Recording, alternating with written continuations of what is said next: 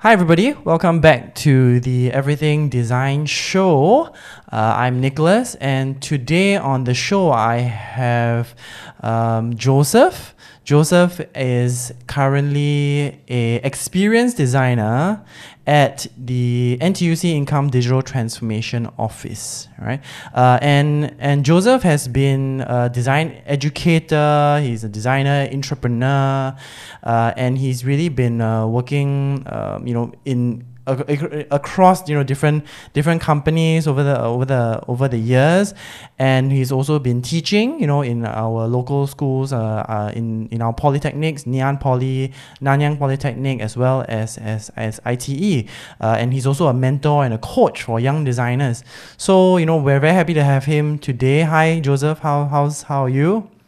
Hi everyone. Hi Nicholas. Great to be here. Thank you so much for inviting me onto the show. No, no, yeah. Excited to share my story, man. Yeah. I mean, to be honest, actually, I saw Joseph's profile on LinkedIn. I think actually I connected with him on LinkedIn. I would say maybe at least a good year or a year and a half Yeah, ago, and correct. I've always been trying to sort of see what cool things he's been doing. Previously he was at DBS, and he was helping in terms of a lot of the internal sort of design and experiences that he's been creating, which we'll Mm, hear about very soon. And mm. also, when he moved to NTUC Income, I also piqued my interest, to be honest, because in this room that I am at, right, on my left hand side on most days Right. is my wife, who also works for NTUC Income. Interesting. I didn't know that. Yeah. Wow. In the different office, she's looking at data in the data, so she works actually, Mm, a bit closely, right? But yeah, when I saw the NTUC Income, I was like, oh, okay, cool. That's where my wife works. So yeah. Shout out to my wife. But anyway, so yeah, Joseph, enough of me babbling yep. on. Why Mm. don't you just tell us a little bit about yourself? What are you Sure, doing man. now? What have you been doing for the past few Mm. years? And you maybe can let us know a little bit about describe yourself as a designer. To be honest, yeah. Sure, man. Thank you so much again. So for me, currently now I'm working as an experienced design manager at NTUC Income, basically helping the business, because NTUC itself is an insurance company, is one of the only social co-ops insurance company in Singapore. And basically they are trying to provide insurance for the unserved and underserved markets and communities in Singapore. And part of this journey as well is really for them going on this digital transformation, right? So that's why the whole DTO, or the Digital Transformation Office, is set up. And primarily for them is trying to innovate and release new digital products for the customers. And so part of my job as an experienced design manager is really helping to look at experience design part of it, looking at really are these new products that we're launching really answering the needs of the consumers or the customers, and in terms of whole overall experience from the website, EDMs, to the actual app, to the actual product offering, to the wording, and that is it really talking into answering the pain points of the customers? Is it making it easy, intuitive for the customer to understand the policies and products? And also, more importantly, is it integrating to their lifestyle, into their day-to-day behavior, where insurance is not a very big buzzy thing, or like things that is too scary to go and look at, but something that is really integrated on the day-to-day basis of their life. So before that, I was at DBS as an employee journey design coach, looking at the internal transformation projects and initiative, looking at helping the bank to, because back then they had this ambition to be, I still have this ambition. Back then, when I first joined in 2017, they had this vision of being a startup, a 27,000 or 22,000 startup. Basically, every employee in the bank is going to be kind of act like a startup, because the competition for DBS is not the other banks. They don't view it like that. They see the new competitors for them is to be the big tech companies. So in DBS, internally they have this thing called Gandalf. We want to be the D in Gandalf, where G stands for Google, A Amazon, N Netflix, D DBS, A Alibaba, L LinkedIn, F Facebook.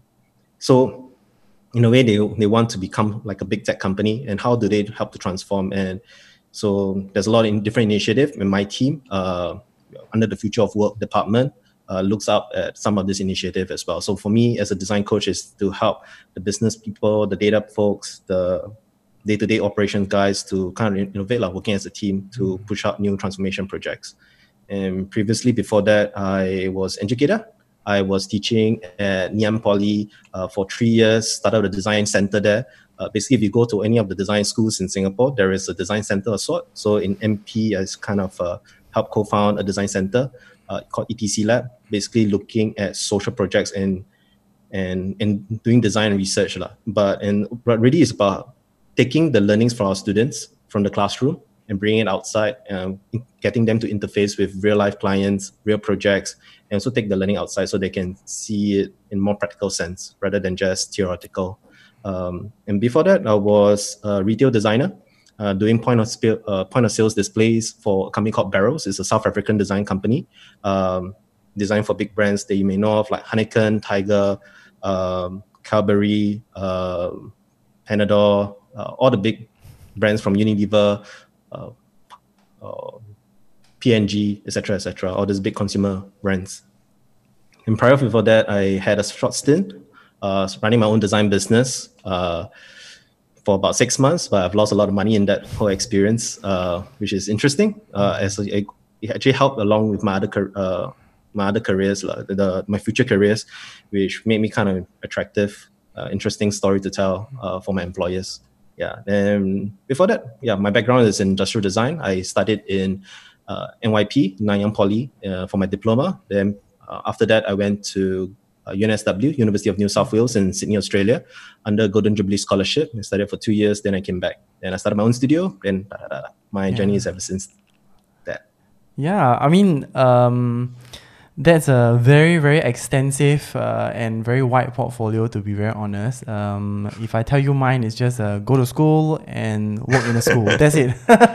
So mine quite boring as compared to yours. But I mean, I think that's I mean, when you mentioned about you're running your own business for 6 months, Yes. I thought that was an interesting thing that you brought up. Employers also see that as a and you mentioned just now that the employers sort of see that as an interesting point. Correct. You're running your own business, you won't delve too much into that, right? But what do you feel was some of the things that you learned, or things that you can really take out from that was valuable for your career and where you are today? I think one thing that I really learned is because to kind of network and be open and communicate and storytell and pitch and all that. Because for me, my personality, I'm an introvert. So when you run your own business and you need to make sales and you need to sell things, or you need to get money coming in on new projects and all that, you really need to kind of market yourself, sell yourself, speak out to other potential clients and all that, and kind of pitch that for new projects and all. And that's very difficult. And that's something that is very uncomfortable for me. But I think back then when I first started, I really only had one client. But other than that, there's not other clients really. So in order to put food to the table, I have to force myself to kind of speak up, communicate. So I'll go to the networking event. My first few networking events I went to, because that's in my mentality, right? How to get new business, go to networking events where people are at. So when I go there, I would just stand in the corner, because being an introvert, you don't want to. You're very shy. You don't know what to say and all that. But slowly, as I observe people and how they, like some people are just very magical. They can just go into a group setting and they just interrupt for a while, and then they blend into the whole conversation already. So I was like, how did they do it? Then after observing for a while, then I decided to give it a try. And as I try more and more, I got more comfortable with it and became easier. I think that really helped me along the way as a designer, be it even as a junior designer, selling my idea or selling what I'm designing, my concepts to my design managers and to my peers, or even be as an educator, right? Standing in front of the class and teaching design, teaching the concepts, the theory, the examples, the case studies to students to get them engaged, or even as my role as a design coach at DBS, engaging with different stakeholders, especially for the senior management, to meet the managers, or even the everyday employee, right? How do you then communicate to them? Or even now my role as income, working with multiple stakeholders across the organization. So I think the whole communication piece, even though we learned it in school in terms of presentation and all that, but learning it in real life and actually forcing yourself to do it, network and communicate, and really know how to listen and understand, and then kind of have small talks and all that. That is a life skill that I was very surprised to learn, and I really credit a lot to it, that whole experience, even though it was quite a tough experience at my start of my career. But I think that's one of the major learning points that I got from it.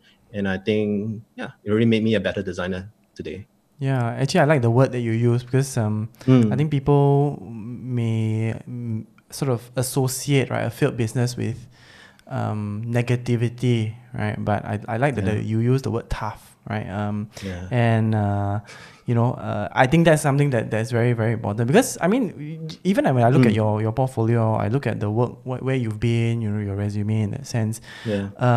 Actually, I wouldn't assume that you're an introvert, to be very honest. I hear that quite often. To be an employee journey design coach, to be a head of sort of a design experience design manager.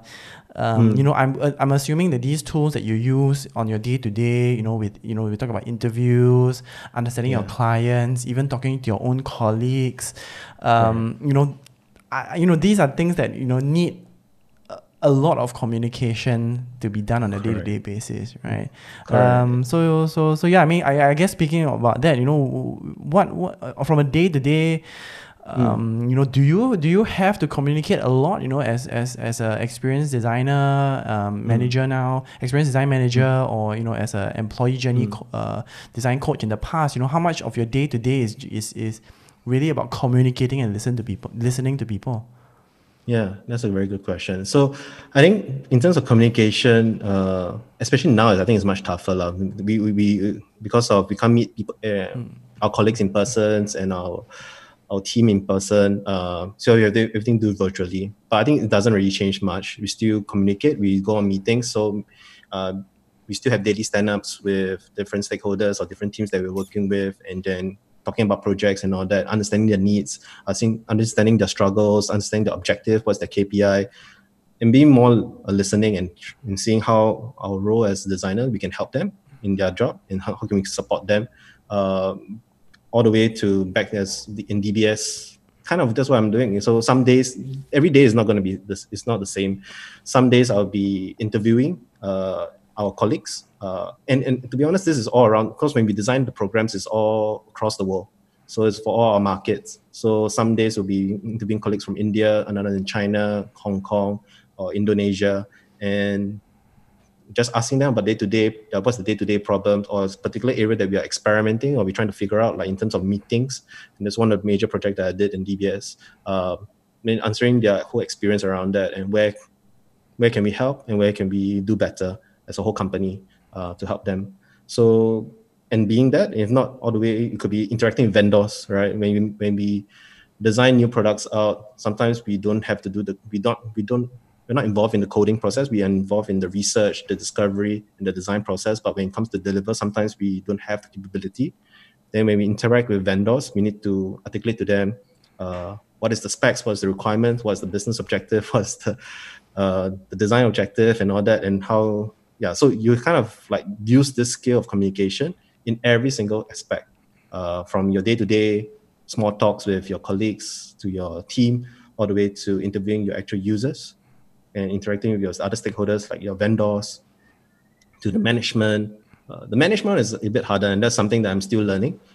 Speaking in their language of business, and how do you show data and kind of talk in their language of business management terms and all that, and how do they help them achieve the company KPI and how the company's bottom line, all that. That is something that is quite new for a design to kind of learn and communicate. But it's a learning process. It's really a learning process. So every aspect, I think communication, skills, good communication skills is very important. Yeah, I mean, I don't want to dwell too much on the communication because there's a lot. Yeah, I think there's a lot for so you much to we can go share about. about. But actually, I mean, you talk about this communication part, especially when it comes to things like vendors, right? I can assume, or even you talk about your C-suite, the CEOs or the managers, people of, who are making all these very very big decisions. I realize Yeah. that in design school we teach that, like you mentioned, you teach that in presentations and things, but Right. but the skill is actually not just about presenting your ideas. It's about presenting in a language that they can understand, and they affirm, they are able to understand what you're trying to say, and Correct. it also is music to their ears in that sense, right? What is their KPI? What's the value to them? What are they trying to achieve? Correct. I feel, and I think to be very honest, this is a very, very, very, very useful skill, which I think sometimes employers also don't acknowledge when they're looking for somebody to hire. A lot of the technical skills, or whether you can code, or whether you can do the reports or your design and all these kind of things. But when it starts to reach, I feel when it starts to reach that maybe that managerial level or middle management, this is a very, very tough skill to also identify in a future employer, or employee in that sense, right? So I mean, from your experience, you've had sort of two quite key roles in using this communication skill, and also in your previous experience, with your business. Do you think that do you have any tips for people who have these skills, of communication? How would you sort of, are there any tips, or how would you recommend them, any recommendations for them to say, hey, here's how you can showcase these specific, people communication skills that you may have? Do you think that's something that you can share? Yeah, I that's a good one. So I think I'm thinking of it as different aspect of a designer's journey, or maybe a hiring journey. So on let's say if the designer is in the job search process and they're going to interviews is a great way to showcase the communication skills, as you are communicating and chatting and having a discussion with the hiring manager. From that in a sense, the hiring manager also can get a sense of what's the level of this person's communication skill. Are they able to do a bit of small talk? Are they able to intertwine subject matter coming in? Are they able to tell a story? Is there a logical flow to it? So that is one example of it. The other part, which is a bit tougher, is really putting yourself out there. So like even going to something like a podcast like that with Nicholas, that itself is also a communication skill, right? You're communicating is just a different platform, a medium. Or when I see designers that are putting themselves out there on YouTube, that itself is huge. Or even on LinkedIn, that is huge as well. And that's sometimes very underrated. And sometimes that's the ultimate leverage, actually, where we leverage on just such platforms and this using technology and really putting ourselves out there. Because to be honest, 90% of designers won't really do something like that, because most of us are maybe more shy, introvert. But having that courage and knowing that the first few tries of communicating, because even for my interviews, when I went for the interviews, like my first few interviews, like I was very, very shy. I was very, very awkward and don't know how to present myself, all that. But after I reframe it and kind of see, for every interview actually is not a confrontation. Sometimes people feel like an interview is like a confrontation, but then suddenly I reframe it into more, how about I treat it into a conversation where I'm just chatting with another human being. The hiring manager is a human being, I'm a human being. We're just having a conversation. They are kind of assessing whether I'm good fit for them. I'm also assessing whether I'm good fit for them. So it took away the fear. And I think that the same kind of mindset, I think, can be applied into different areas. So talking to your managers on a day-to-day basis, talking to your peers on a day-to-day basis, catching up with them, having casual conversation, I think that itself is powerful, is important. Even with your family members or your friends, just on a day-to-day basis, talking to people, I think that itself, it's good practice. And you just have to keep communicating more and more. Yeah. Communication is very important. As a newly married man yourself, I will give you some advice as a person who's been married for how many years? Yes. You have Almost to 3 remember years. that. I have to remember. Communication is key. Anything is worth Exactly. worth communicating. Yes. But I mean, yeah. So I do agree. I think that I do think that this communication and yeah, putting yourself out there, because to be very honest, I mean, I'm not really putting myself out there for a job, but it's just to sort of showcase through the podcast or through the YouTube, to sort of, I guess, to grow the name of design. I mean, to me, to be honest, the Yes. reason why I started this whole podcast was really to say that design is bigger than what the general public perceive it to be, right? Yeah. So I think that's the message that I'm trying to send across to everybody, and That's cool. and yeah, I'm also learning. Every day I'm trying to sort of improve myself, because I realize that when I watch my own videos, I realize that I'm like, I will say then I will stop. So I have to consciously, even sometimes when I realize that when I'm listening to you, my first few podcasts, you'll notice that I'll go yeah. Yes. But I realize that Yeah. actually it's distracting to the listeners. So I try to keep myself, shut, in that Correct. sense. So I think it's every day I'm learning a new communication or a new I guess a human Awareness, right? interaction. That The human interaction, that awareness as well. I think that's a skill that we have to pick up. Do you think that there's any for young designers who you say, apart from just putting out your work out there, going to speak to more people, putting yourself maybe onto different platforms, are there things that they can do? Do you feel that they can do to really groom this awareness and this skill of communication? Do you think there's anything that that it can be done, especially for young designers, like maybe those fresh out of school or poly or uni or things like that? Correct. That's a good question. So I think for me, I also got a lot of feedback. I think through my experience, both the past 3 months, I was like mentoring about 20 plus, 27 designers from all around the world, especially helping them through this situation that we are all in, advancing the career, developing a career, or getting a job. And this is also one question they will ask, like, how do I position myself better to get a job or to move out to a career as well. So I think for me, what I kind of recommend to them in terms of this reflection is really to look back. So I actually had this 3 different tests that I kind of learned, a thought experiment that I learned from an online entrepreneur in America called Pat Flynn. He runs Smart Passive Income. So during this whole crisis, he gave one of his course for free, which is a business course. But part of the first few exercises that really got me, that I use it for in terms of my coaching with my younger designers or the designers, my mentees, is 3 tests. So the first one is called an airport test. All right. So you imagine yourself in an airport, all right, maybe a Chinese airport or something, and in 5 years in the future. So this is like 2025, 5 years in the future. You are in the airport, and a best friend come along and said, "Hey, Nicholas, wow, 5 years. It's cool to meet you again. How's your life been?" And when you reply back to this person, you want to then share, 5 years into the future, how is your life awesome? And this could be in areas of your career, your love life, your family, your relationship, your money, etc. And then you start to note it down. Why is your life awesome in the 5 years? So first one is to look into the future. All right, project yourself in the future and where you want to be and what an awesome life would look like for you. Then the second test is a bit more difficult, where we want to look back, reflect back into our past. So it's called the history test in some sense, or I'll just call it the history test. So it's called the history test. And basically what it does is, it's something that I did unconsciously or consciously before I knew about this thing, is just looking back at my past careers or past important milestones of my life. And so be it in your career, new job, or schools or studies, or a role that you took up in a school or a CCA, and ask yourself, these 3 questions.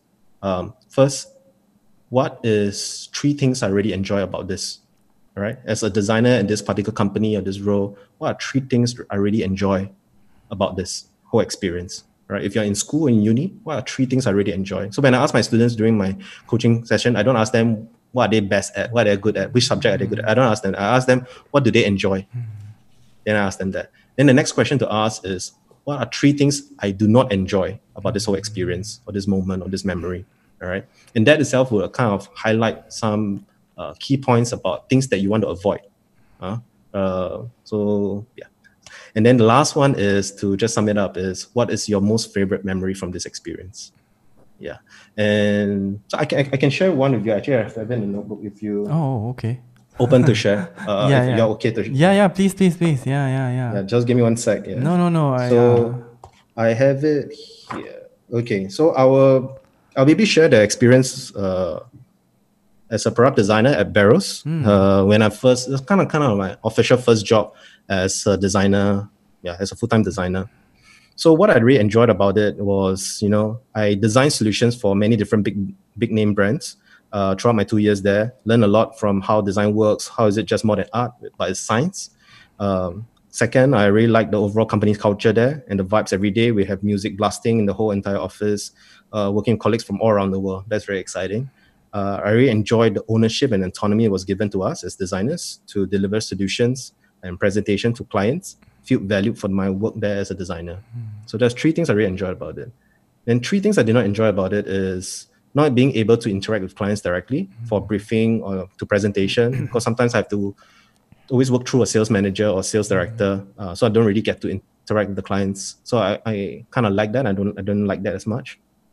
Second one is politics. There are always, even a small company, there always going to be politics with different people. So that's something to kind of take note of. So yeah, I think that's common for every type of organization.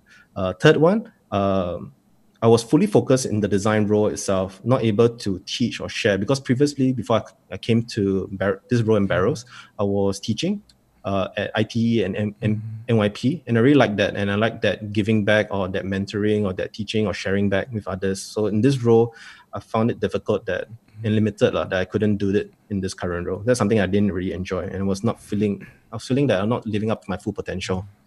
So there's the 3 things that I did not enjoy about it. My most favorite memory was that it was my first and only overseas paid business trip that I went to South Africa after being awarded the best designer of the year there.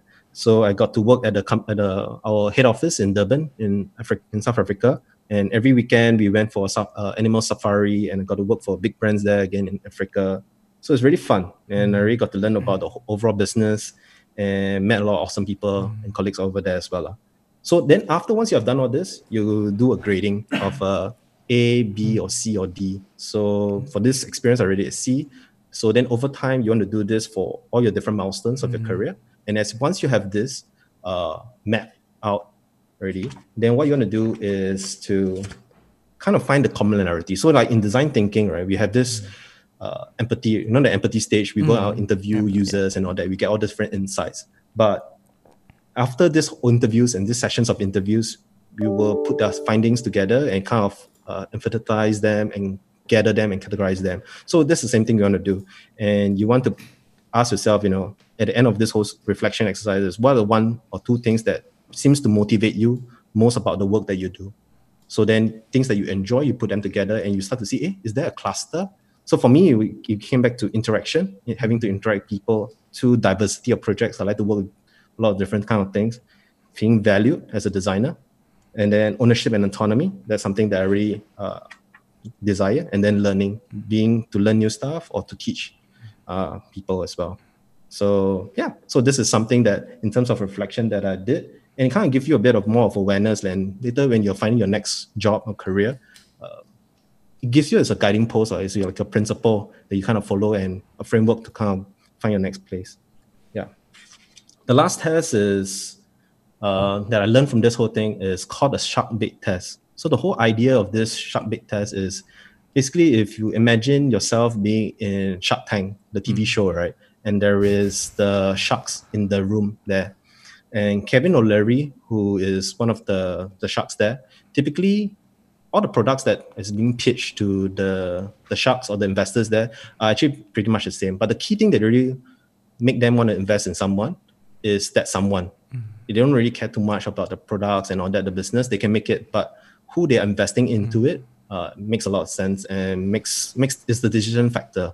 So that's why it's called the shark bait test. And it's kind of understanding what's your unfair advantage. And this is the tougher one. This one, what the test really got me to do, which I also did in the previous few other workshops here and there, is to ask maybe the 5 to 10 closest people to you, friends, family, and all that, about what is their impression of you. What do they feel like you're best known for? What is your best quality? What is your strengths? And you ask them that. Because sometimes for us, when we ask ourselves, we get an illusion of what we think we are good at. So, for example, for myself, when I first started out, I had this impression that because I'm a designer, I'm a creative person. All right. So my unfair advantage is that I'm creative to all my friends and my families. But when I asked my friends and my colleagues and all, the thing that came back to me was not creativity. And creativity was one of the qualities, but it was like ranked third or fourth. The first one was passion, that they see me as someone who is very passionate about what I do. And then the second one is trust, where they found me to be someone who's trusting, who can really, they can share a lot of things about, and they feel like they can connect with. And knowing those two qualities, right, actually is one of the reason that gave me a lot of confidence to do a career switch or career change to become a lecturer, from a designer to become a lecturer at a young age, because I know that I can, as a lecturer, I want to share my passion with the students. I also want to be able to communicate and get them to feel that they can trust me, so that I can help them, teach them, and then have a communicate with them, interact with them. So that really got me thinking. So yeah, so that's the 3 tests that I learned from this whole thing, which is a bit of the reflection. And a lot of, I don't think design schools really do this, but I try to do it with my students. I try to get them to reflect back about the whole learning experience in uni or in poly, get them to kind of reflect, what are some things that they enjoy, what are some things they don't enjoy. And as slowly as they go through this self-awareness exercise with themselves and be honest with themselves, because it's themselves, they can't go wrong, right? Then they have more clarity about where they want to go next. Yeah, be it for the job they want to do, for the life they want to live, or the future they want to create. Yeah, I mean, they can't be wrong, but they can sometimes be delusional, because I mean, because which your test actually does, because when I start asking other people what are the best qualities that they see, or the worst qualities that they see of me, I may think that I'm a very good person, right? Or I may think that my strengths are ABC, but it may turn out that what other people value in me is maybe DEF, right? Which I think, that's very useful, because I did actually, to be honest, I did ask a lot of my students who have been graduating for the past few years. I asked them very straightforward, which was, what are your strengths? But I realized that a lot of them didn't know what their strengths were. There were a few students, so those that were very confident, they knew what they wanted to do as a career. They knew that this was the path. So those students, we don't have to worry about. I didn't have to worry about, because I knew that. Too much, you don't have to worry too much. Yeah, I mean, don't worry too much. Students like that. Yeah. So you're like, you should be fine. You should be fine. But there were those that were.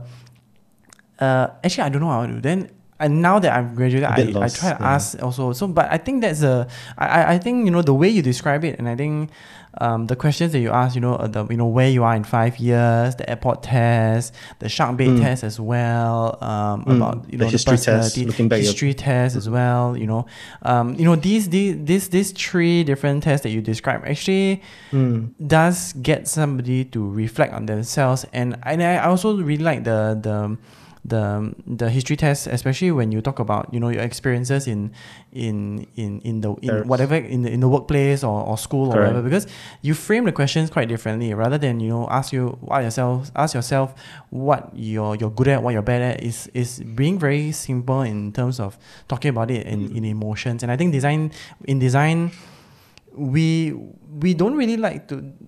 Emotion is something that's very hard to define as a KPI for a business. Correct.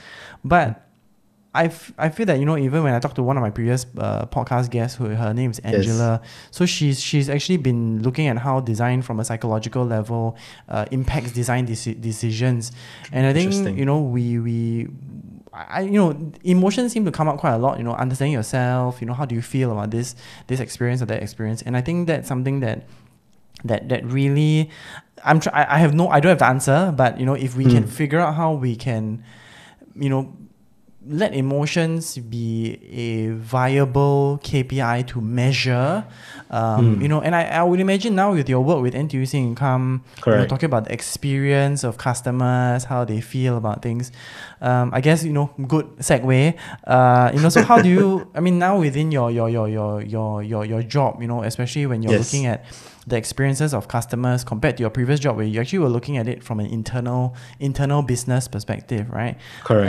How do you feel, or how do you think that collecting people's emotions, is there some way have you found a way to collect that in a manner in which the other people in the business also acknowledge, or do you think that you're still trying to figure that out for yourself? Good question. So interesting. In terms of income, I'm about coming 3 months in, so I can't really comment too much. There's not much I can do. I can share a bit about the work that I did at DBS Sure, yeah, to give a bit more clarity in terms of how we do that. So one of the things that we did in DBS, one of my projects that I did was looking at how can we change the meeting culture at DBS.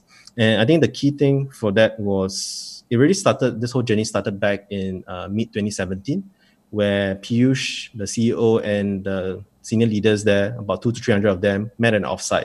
And back then, they had this ambition to be the best bank in the world by 2020. And obviously, they hit that goal about 2 years earlier.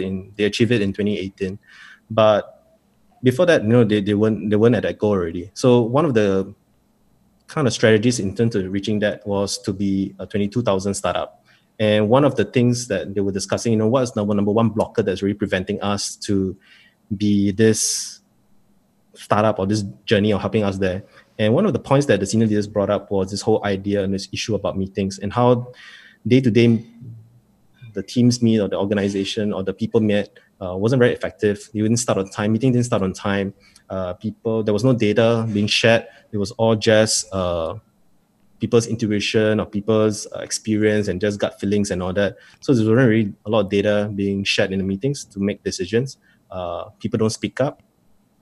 It's only the senior leaders that speaks up, or the most what you call the hippo, the highest paid person in the room that speaks up.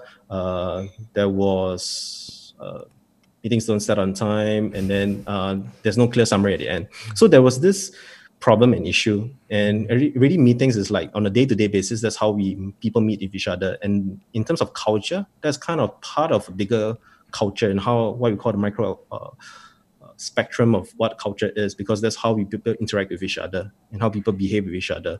So my boss back then, together with a couple of other colleagues, came together, was assigned by the CEO Piyush to go and solve this problem. So they did it.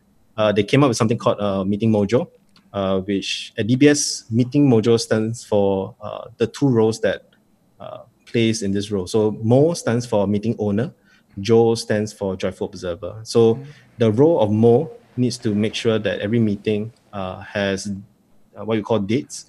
D for data, make sure that every meeting has the data involved when we make decisions. A, have a clear agenda of what is going to be discussed in the meeting. T, timeliness, making sure that the meeting starts and ends on time. And E, equal share of voice, making sure that Mo has the role and responsibility to make sure that everyone has a chance to speak in the whole meeting. And then S, to summarize all the points that was talked about in the whole meeting. And then the other role that is Jo is called the joyful observer. And he or she is the one that was appointed by Mo to give feedback on how Mo ran the meeting. So at the end of the meeting, about 1 minute or 2 minutes, Jo has to give feedback on how Mo ran the meeting according to dates, DATES, on the data, the agenda, the timeliness, the equal share of voice, or the summarize. So for example, in this meeting with Nick, right? So for example, if Nick is the Mo, I would say, Nick, in this meeting, clearly you brought the data in. So we really had a lot of good discussion around the data that was presented. In terms of agenda, you had some clear real agenda, but unfortunately this meeting didn't start. We didn't start the meeting on time. We started late, and also we ended late as well, which actually affected the next meeting. Going to affect our next meeting. And in terms of equal share of voice, I noticed that Sarah didn't really speak up or wasn't given a chance to speak up. So I think in the next meeting we can involve more people to speak up and share our ideas. And then in the last one, you did summarize pretty well, so that's great. So if this direct feedback, immediately in the next meeting, you, Nicholas, as the Mo, will have an awareness in terms of where are your shortcomings or where can you improve, so that one meeting by one meeting, as a bank, as an organization, we can improve the overall culture. So that's how this whole thing started. And it's still ongoing now, even in this whole journey in DBS, even in 2020, about 3 years on, it's still ongoing. So we are, I think to date, through the different programs that we have launched with this meeting mojo initiative, we helped the bank save about, in 2018, we helped the bank save about 320,000 hours, which Wow. you equate to one salary per 1 hour. Average salary is about $50, and it's about 22,000 staff. You multiply that, and 2 meetings average a day. That's about 10 million year-on-year savings already. In 2019, we increased that to about 540,000 hours, just because of the scale of people increasing and also the time saved. So this is productivity saving and effective saving. So people are still doing the day-to-day work and all that, but their time is well spent and time is given back to them to do more high-value stuff.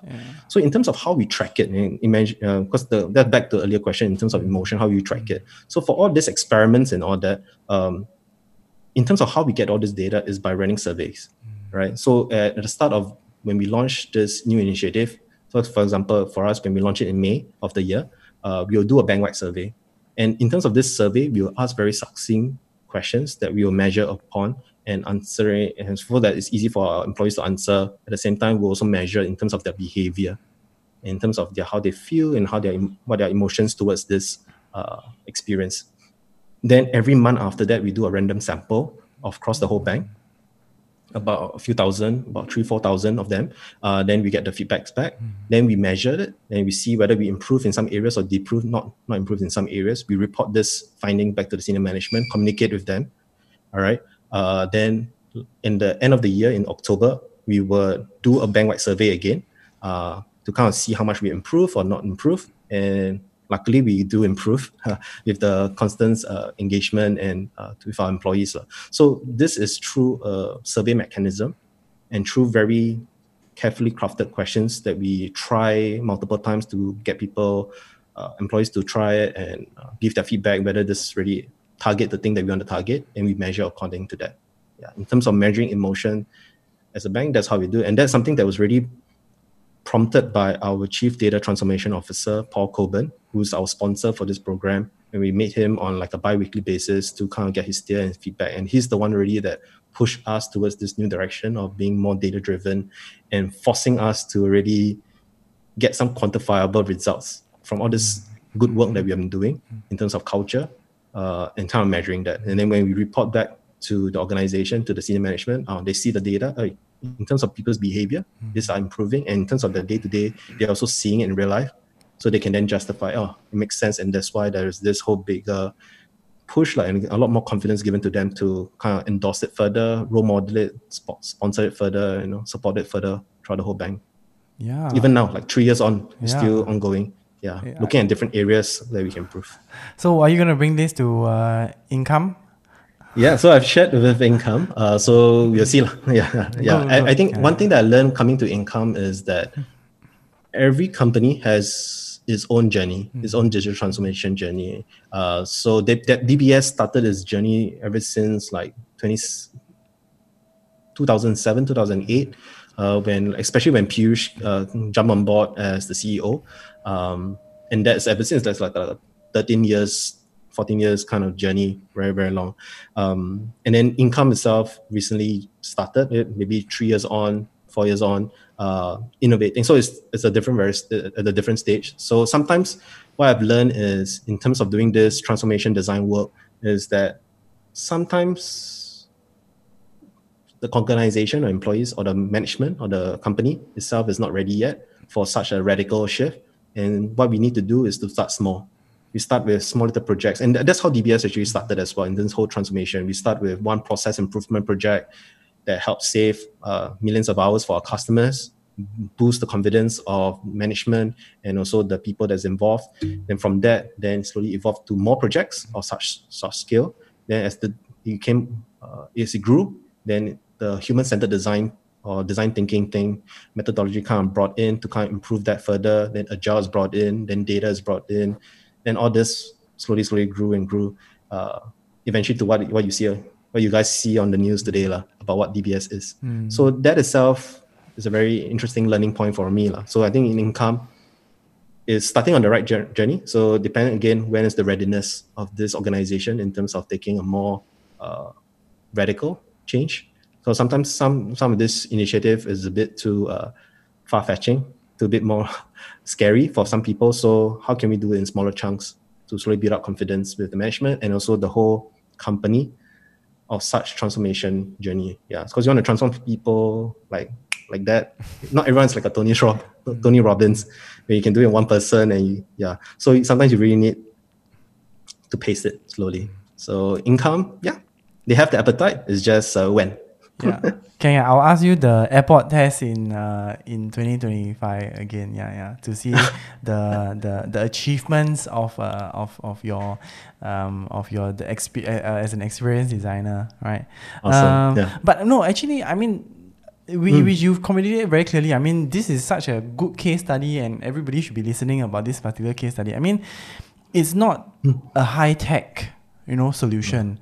It's not a very sexy solution in that sense, right? It's not something very designerly, aesthetically pleasing in that sense, but it's a process, and sometimes by changing a process through, your human-centered design, user experience design, or design thinking methodologies, techniques, very simple surveys, random sampling, or, bank-wide, that already gives you, you're talking about millions of dollars of savings, and that hires so many more people in a year.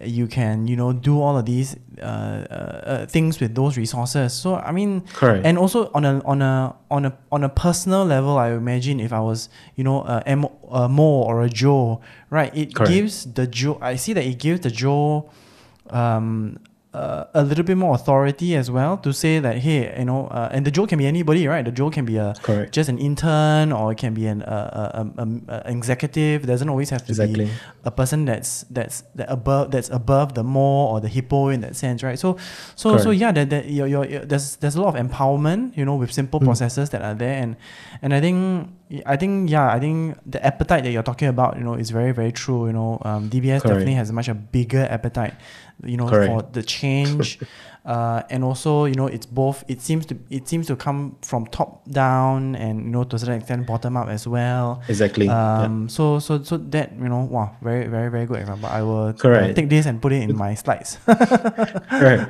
because I'm more than happy to share with the slides and the case study as well. Because I think this case study has been shared on Harvard Business Review or some business magazines, or even a book coming up. So it's being shared as well. So it's quite cool. I think when we first did this, we didn't really expect much. But as we do, we went on this journey, because it's also a very radical thing. So it's also putting ourselves out there. But as we got traction, it started to build a platform for culture to change in the organization, and also more people want to chip in and more people want to contribute, and then now we're able to tackle even tougher stuff. So after like handling the foundational meeting behaviors kind of thing, and we got things to improve by a fair bit, then we went into the next one, which is deeper. It's like, how can we then create a psychological safety in organization? Google does it very well. They also do independent studies inside the organization to kind of improve their managers' effectiveness and their teamwork and all that. So DBS also is thinking on the same, like being inspired by such big tech companies. And we're looking in terms of, in psychological safety, how can we improve it? How can we increase it? How can we get people to not just say nice things to each other or like speak up, but how do we get people to disagree or have a discourse with each other? How do we get them to dissent with each other to kind of like, so that, is when you discuss and debate ideas with each other, that's where new ideas, new innovation comes about. So how can we do that? Because that in some way translate to new business value as well. Then I think this year, that's in 2019, this year we have a very heavy focus on feedback, and how can we create a feedback culture throughout the whole organization, where we are more appreciative of each other, we're more open with each other, and sharing where our strengths, our weaknesses, where we can improve. And we do that anonymously and also directly as well. So that's also a lot of initiative coming in from both HR. It's a partnership between HR and Transformation Group as well. So it starts with a small project, then eventually you start to grow and create a platform. So advice for like organizations out there is really to start small. Then eventually, as that build traction, then I think it's like a startup, right? When you do MVP, when you starts to be a bit more traction, then you start to scale. So I think it's same for any transformation program or initiative.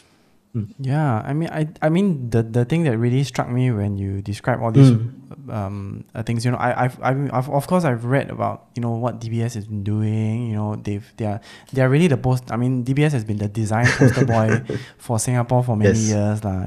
We went over correct. to see the presentations by Chowick and their design team and Oh, yep. everybody. Amazing stuff. But I think this conversation that I'm having with you really opens that window and shows that even when you talk about being the Gandalf, right, the big tech D in company, Gandalf. right, Yeah, the D in Gandalf exactly. DBS, right, to be the Googles, to be the AliExpress or the Alibaba, your what you're talking about here is actually embracing the human aspects of the world, right? Correct. And Correct. building on human empowerment, which is what I've learned from you so far, in this conversation.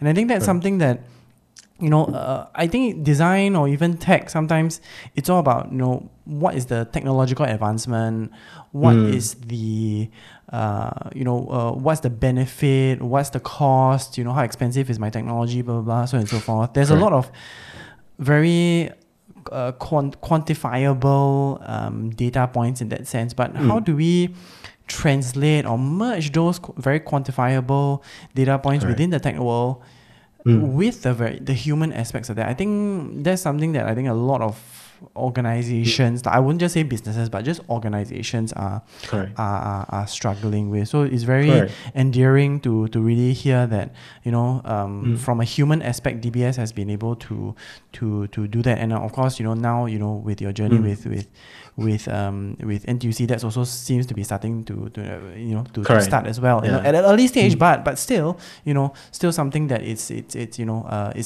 on the journey, which is a good thing, I feel. Correct. Yeah, Correct. so I guess the next question I wanted, because what you talked about Sure.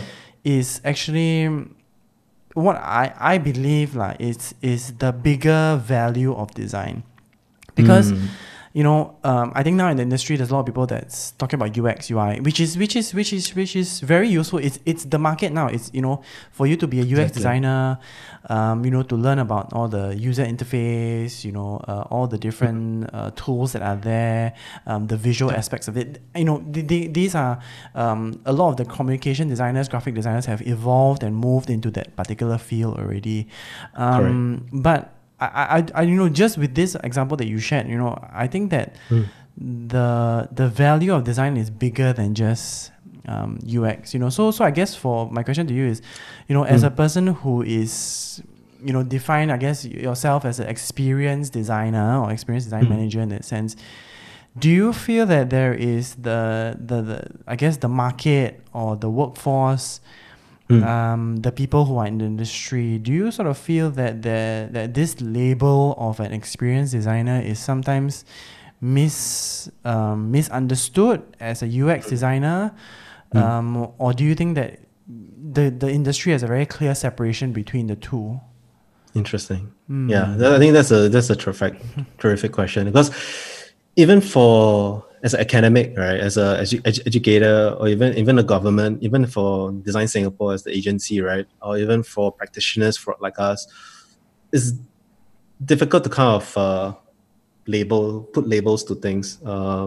And sometimes these labels also, everyone have a different interpretation to what it is, right? So even there is new things like service design and what does it really entails, transformation design, what does it entails, or policy design or system design, like, or even like user experience, what does it already mean?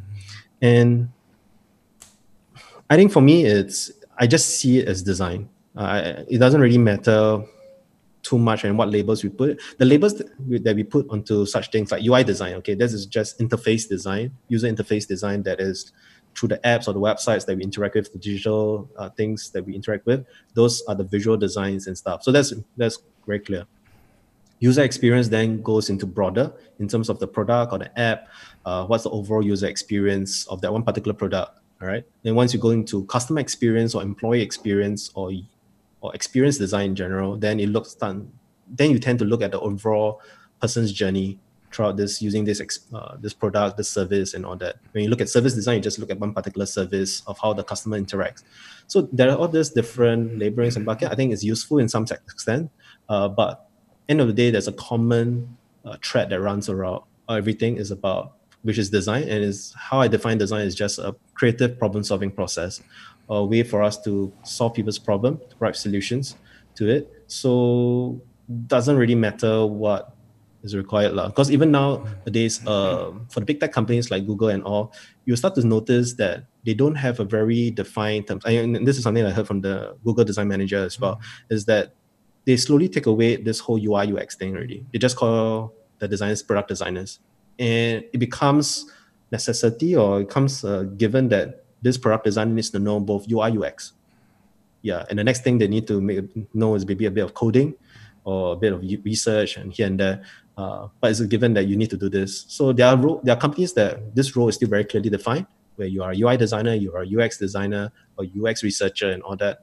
But sometimes when we look at the big tech companies and maybe they have a wider foresight on things to come, they will see this grow merging. And I think you even when I've through the different coaching students that I've coached and stuff, all the younger designers, the feedback that I get from them through their different interviews with companies is that because of this current crisis and how budgets are shrinking as well, and maybe hiring freeze here and there, now companies are also asking a lot more from designers, where they don't just hire you for just one particular purpose and role.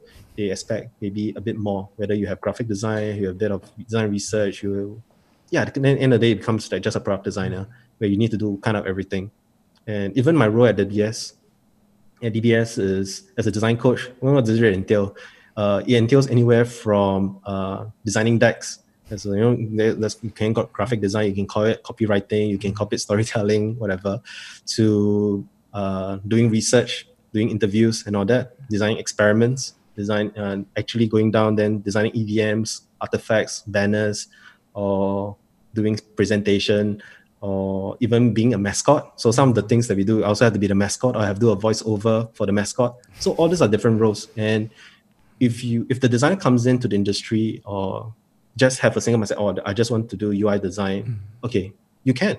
Nothing wrong with that. And there are some companies that really pay very well for such designer. But as the industry evolves, you also need to be prepared to take on new roles and responsibility, especially if you want to rise up in terms of your design career journey as well. So, and that's the reality. I think end of the day is about the problems that you're solving. If the problem itself you're solving is small, like a UI, particular button features and all that, then your earning potential, your growth potential is maybe also limited to some extent. But as you start to broaden your imagination, you broaden your scope to what a designer can do and what design is really, and you take on bigger problems, more complex, challenging problems that are more systematic or global scale, and that's where you start to pull in different toolkits, framework from being agile or being from business side or being from design or engineering. You start to bring everything in and you start to make a nice mess of it, and kind of solve that problem. So it doesn't really matter whether you're a designer per se, you just become a design contributor to that project. So that's a slow shift that I'm seeing for how I'm kind of slowly seeing the new definition of what a designer is. Just basically a creative problem solver. So yeah, it doesn't really matter what is it. Because like for me, I didn't know UI UX, right, at DBS. When we are required to design, one day, after through our research and all that, one of the solutions was decided was that maybe we need an app to kind of help us to mitigate this Joe, help this. So we have the Meeting Mojo app. It's on the App Store. Basically, the insight that we got from our Joes through our interviews is that sometimes for the Joe, because they are junior, right, and it's very difficult for them to give feedback to the managers or the directors in the room. So what if we could design an app or a third-party thing that could speak up for this person, for this junior person? So we thought a timer app that will have audio bars if the meeting is going to end soon, instead of the person speaking up, and we just clear on fact. So we did that. And previously, I didn't know how to design an app. I have never designed an app before. But then I had the mind, just an open mindset. Okay, just go and do. So I just go on YouTube, learn, study all the other different apps, take best practices, then design an app, then go through testing and all that, and slowly improve it along the way. And once you have that type of mindset, it's a bit more open, you take on any type of challenge. I don't know. I see UI, UX, all very blurred. I just see it as design. Everything is design. Yeah. It's about solving a problem for a particular user or a group of user or something like that. Yeah. I mean, I agree wholeheartedly with what you're saying, because I mean when I first started out learning about design or UX, I think many even my masters was sort of helps me define myself as a design anthropologist per se, or the design ethnography. But and the more companies I see, there's now designers are also calling themselves multidisciplinary or transformational designers and things like that. So it's but when I look at the tools or the skills that people are using, is quite it's quite common, that you and I will use on a day-to-day basis, whether it's the research or the mapping exercises or the toolkits that are there, the way you're drawing from different schools of thought. But yeah, I do agree that we are essentially trying to be problem solvers, and I think you've shared very, very good examples of how we solve problems through a sort of creative mindset.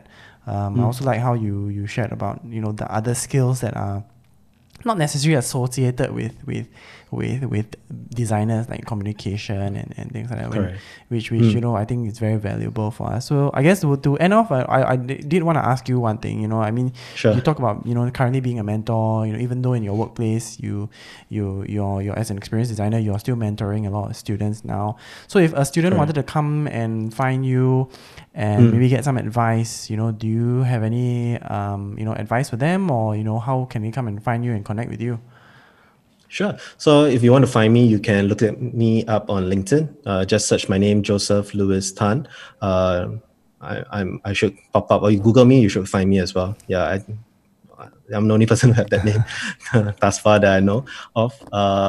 So you can ask me for any advice there through that channel. If you want to have a call with me, you also can just DM me or message me. I'm more than happy to have a chat with you to help you along your journey, your way. In terms of advice that I would give to young designers is, I think one thing that I've really noticed, because I was also a hiring manager, I hired for designers as well, and nothing to put against designers coming from General Assembly or Hyper Island and all that, but generally a lot of these UI UX designers that comes in, they, even for design schools, to be honest, is that they will have a fixed set of portfolio. Correct. So they come in, they will see, the projects that you see. Sometimes I have 10 designs coming in from maybe GA or mix here and there, but then the projects I see is all the same. And who's the actual designer, I also do not know. But that is also very difficult for me as a hiring manager to go and decide how am I going to decide who to choose and who to hire. All right. So I think the smarter designers and the ones that are a bit willing to put a bit more extra work, what they would do is then they would do a bit more pro bono work. For example, let's say if you're hiring, you want your desired company, your dream company to work for is DBS, for example. And I've seen examples of this happening in DBS as well, for junior designers.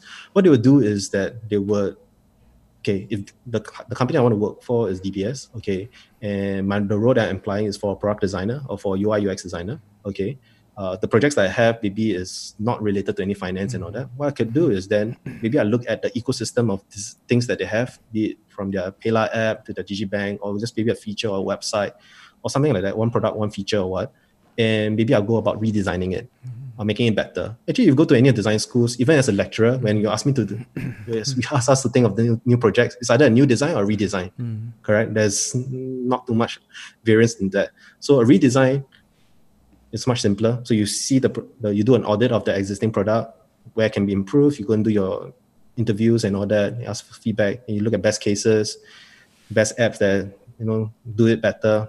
Then you go about redesigning, then you explain your whole methodology and your whole process, blog it on Medium or Substack or in your portfolio or in your website.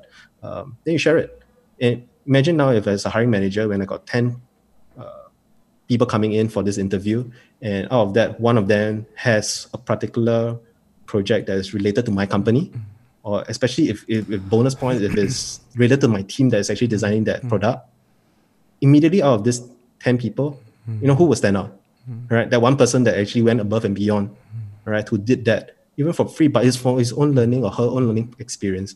But because of that relevance and that hard work and that, what I call is the give, then us, or from Gary Vaynerchuk, like the jab, right hook kind of method approach, where you give first and don't expect anything in return. Because of that value given and that relevance, that person is more likely to stay on top of my mind in terms of when I'm making a hiring decision to who to hire or who to take forward to the next step. So that's something that I don't see a lot of designers doing, especially for junior designers. Especially this time is much more difficult to get a job. If you can take a strategy like that, and this has been happened quite a lot to different designers as well. Not a lot, but maybe a few designers who went above and beyond. They can manage to secure the dream job or the company that they want. So maybe the first thing to do is kind of list down what are your areas of interest, where you want to explore and hire. Is it e-commerce? Is it any apps? Is it Grab? Is it Carousel? I don't know. Whatever companies you want to go. Then look at their products, look at the ecosystem of what products and services or solutions that they have, and can you go about redesigning that, make it better, so that when they have a job opening, if they have a job opening, you can submit that as a portfolio piece. Right? And then that will dramatically increase your chances of getting hired, or at least getting that first interview, which is most important, right? Your first job is to get that interview.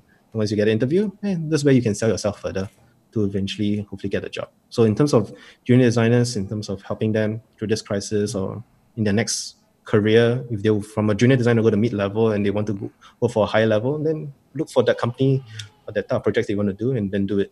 Then use it as your portfolio piece to kind of share and spread the word.